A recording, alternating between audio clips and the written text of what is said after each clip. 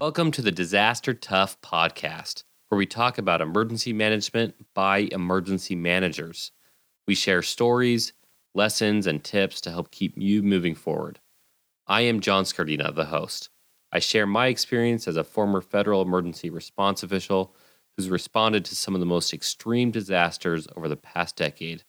I now lead a private emergency management firm called Doberman Emergency Management that focuses on emergency planning, mitigation, and response. This is episode 3. Welcome back, everybody. So in the first 2 episodes of the season, we addressed coronavirus, what is happening in the world right now, some of those outliers that people may not be paying attention to, like your continuity of operations plan and your delegations of authorities, or dealing with supply chain routes, thinking of those needs. And in episode 2, we talked about the data of testing of the cases and the death tolls and why we can trust that data and why we need that data. And in this episode, we want to bring it all together and talk about situational awareness. In the first episode, I kind of alluded to this, right? Saying that we still live in a world of ever-increasing threat, of changing seasons and other issues that we have to constantly face. And that's okay because we are getting better and better at responding to those. But COVID-19 is in this world of a multiple threat scenario. So today, Craig Fugate, I read on NPR that he said hope is not a plan. He was talking about the hurricane season. And I totally agree with that. Now, Craig and I don't see eye to eye on everything, but he does have a lot of really good ideas, and I support those ideas. He talks about, so what? Why is it important? What do I need to know, and what do I need to know right now? He talks about speed. I addressed that in the first episode, talking about the executive director of WHO, mentioning that as well. So between speed and why is it important and addressing multiple threat scenarios simultaneously, this is really, really good for us to focus on. What I would talk about right now is looking to the future. We're addressing COVID-19, social distancing, shelter-in-place protocols. We're really trying to attack that. And it is working. We're starting to see the curve change a little bit. The healthcare system is being relieved of the influx of patients because not as many people are being sick as originally anticipated. So that's great. We just have to keep attacking it. We don't want to say, oh, hey, look, I never got sick, so there was never really a problem. Well, that's not really appropriate, right? Let's keep attacking this. But now we need to start looking ahead. Hurricane season is just around the corner. NOAA has come out and said, hey, we suspect higher hurricane season. There's already tropical depressions. As I speak, I was looking at one today in the Gulf. So what are we going to do about that? How are we going to address those concerns with COVID-19, with a pandemic, and move forward? So I want to address some ideas that I will be working with my clients on, the Doberman Emergency Management there in the Gulf, and things I want you to think about.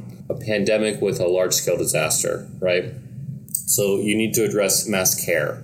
You need to address how people are going to be spaced out in those shelters, a minimum 6 feet apart.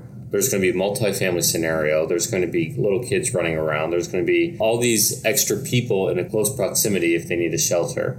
You need to worry about your volunteer staffs, those VOADs who go out there and they want to help the community. That's phenomenal. They should do that. But how are you going to help them not get sick? You don't want to have a scenario where all these people are coming into a community to help out and then they get sick, right? We don't want that to happen. I think about what happened in Mexico. When there was an earthquake, they went in there and they tried to help out, they tried to attack the situation, but without proper PPE, the helmets and everything else they need, people got hurt trying to find people. And so they've had to change how we address disaster response. You might be aware of community emergency response teams, CERT, that are trying to help out the general public, at least learn a very basic understanding of how to help. We could talk about another time if CERT teams are effective or not. I know certainly my firefighter buddies have conflicting ideas on that. One quick tangent, if you go to the East Coast, like Maryland, Virginia, the firefighter teams, I know California as well actually, have worked really, really closely with those CERT teams. And so they raise their confidence in working with them. But in any case, that's a digression. If we are trying to figure out how to help out in a large-scale disaster with volunteer groups, whether it's CERT teams or whether it's the Red Cross or Salvation Army, whoever, who's going in there and meeting with people directly, how do you protect them? How do you make sure that you have something in place? Do you have supplies sufficient now so that when volunteers come in, you say, okay, here's your mask, here's your gloves, this is decontamination process for when you're done with the day. How are you monitoring those people are not getting sick? And more importantly, and I say more importantly, they're the heroes on the front line, the first responders who are going out, they're pulling people out of the mud, even the National Guard who are in support of pulling people out. How are you going to protect them? What procedures do you need to put in place that are not in place now? We try to do a lot to take care of first responders because we know that there's things in the water that can hurt them if there's cuts. There's tragically stories of people dying from that. But we need to go one step further. We need to go and make sure that we are looking at the level of impact of helping people versus the level of impact of our first responders getting sick. If you have a population of first responders who are sick, who can't respond, well, then now you're starting to shift into a bigger problem. So do you need to change your tempo and speed? First responders always take a higher level of risk because of the nature of their job. But at what point are we too much risk? And what point is it too low of a risk? It's hurricane season, so it's warmer, humid weather. There's reports that this helps destroy the fat around the RNA strand of COVID-19 that destroys it. So maybe that's good. How are you working with your public health officials to make sure that you're implementing those right procedures, again, for the first responders, for the VOADs, and for that support staff? If you're with FEMA or another federal agency and you're planning on sending people down under the Stafford Act who are going to be working in the Capitol, they're coming all over the country, how are you protecting them? You need to think more about protecting the health of the workers. I was in a disaster where my staff was in a room with circulated air, no windows, and just germs flying around, right? Well, that happened. Somebody got sick, and before they caught it and before we caught it and had them go home, or at least back to the hotel to recover, it started to go within that little population of that room. And we got sick, and other people got sick, and it made the rounds a couple times. And it was just the worst, right? And that was in a disaster we weren't as hyper aware of germs as we are right now, right? We're always aware of, potential issues with public health, and we want to make sure that we're practicing good hygiene. But even more now, because the impacts could be more severe. Instead of people having colds or a flu for a few days, they could be hospitalized or worse. So how are we going to take care of them? So you got to think about that. If you're in logistics and your job is to set up a JFO, or your job is to set up a joint field office, infield, tents, whatever, how are you dealing with circulation? Are you trying to find properties that can deal with that? Are you working with, the health department to make sure that it is decontaminated before you get in there? Make sure it's clean. How are you dealing with that process? The emergency planner for your team, whose job is to go in there and look at continuity of operations. Are they working with sanitation staffs and maintenance staff to make sure that facilities are taken care of, not just talking about shelter in place or evacuation routes, but now you really have to think about that public health concern. So that's something to address. I want to share a story about dealing with new threats. In Japan, you sleep on the floor. You sleep on these futons, which is basically like big mats on the floor. And so even though my roommate was on the opposite side of the room in our really small apartment, one night, in the middle of the night, I feel him shaking me. Like, hey, man, wake up. Hey, man, wake up. I'm like, what in the world is he doing? And as I woke up, I realized that he wasn't like shoving me with his hand. He was still across the room freaking out, screaming. And we were like going through this wave of an earthquake. And I still remember, right as I woke up, I realized the dresser was going to follow me. So I pushed the dresser against the wall, and we just kind of rode it out, like not shaking, but more of like waves. At that time in my life, I had no idea about earthquakes. I'd never really experienced one. I didn't think about them too much. especially because the earthquakes that I had dealt with in Japan up to that point were mostly during the day. I hadn't lived in Japan too long at that point. So when that happened, my roommate was freaking out. I was kind of laughing because he was screaming so much. We weren't really in too much danger.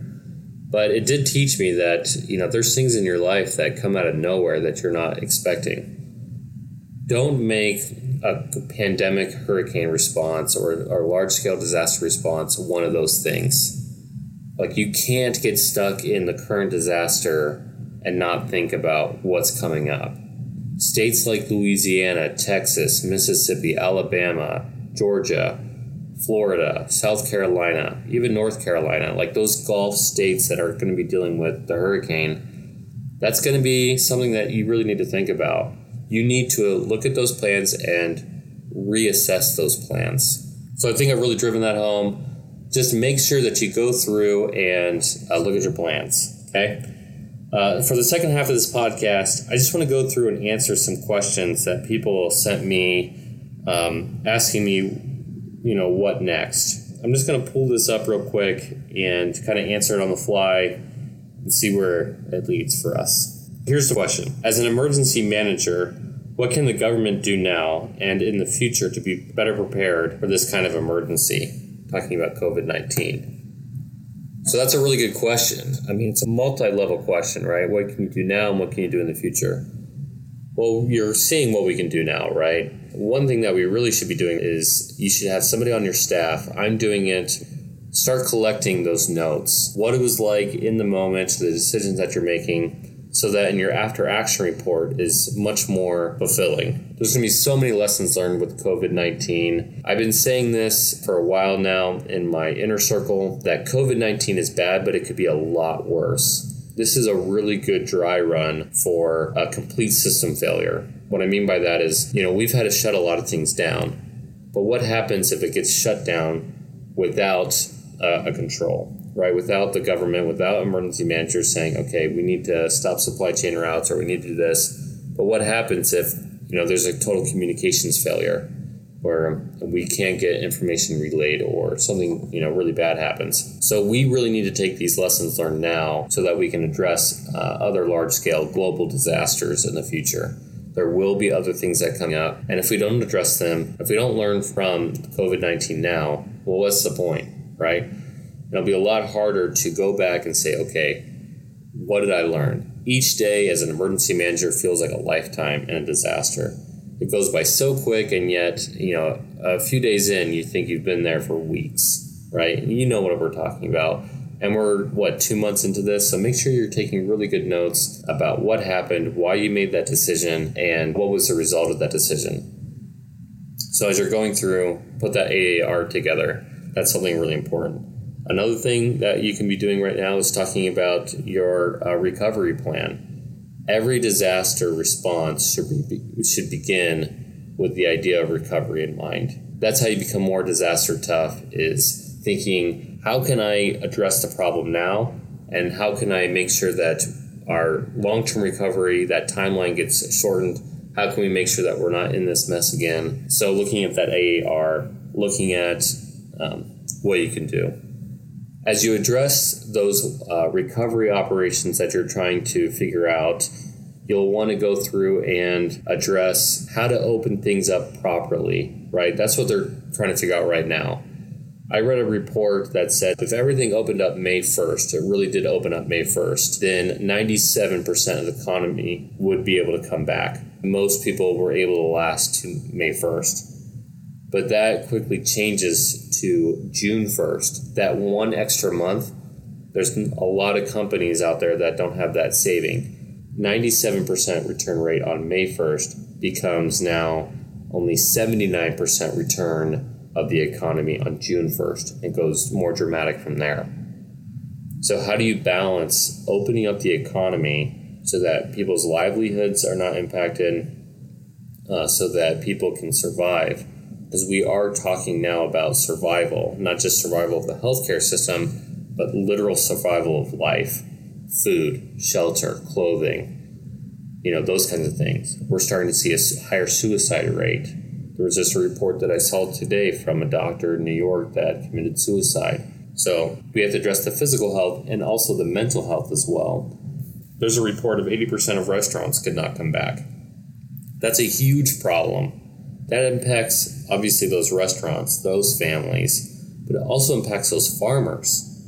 It impacts the people who provide packaging to the farmers. So the farmers can't give out food, then their suppliers for bags and for the truckers, the gas company. I mean, there's so many people that are impacted if restaurants go under. That's why the restaurants make a lot of news right now. Even though companies like myself or other companies, small companies, had to make shifts, they impact so many different things by them going out of business.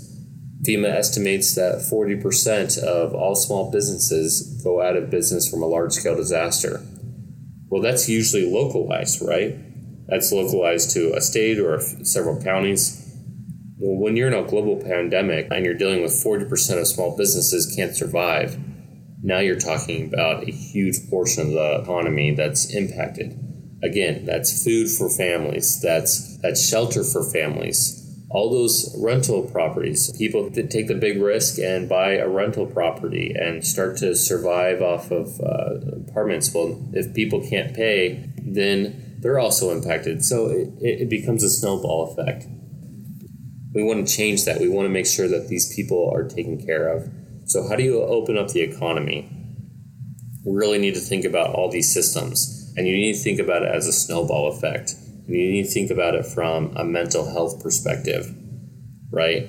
You also need to worry about the healthcare system, of course, because if they get inundated, it's like game over, right? So how do you balance the game over scenario where you can't help people if they get sick because they're too inundated, but if people are not living their life, then they're dying anyways. So there's a balance there.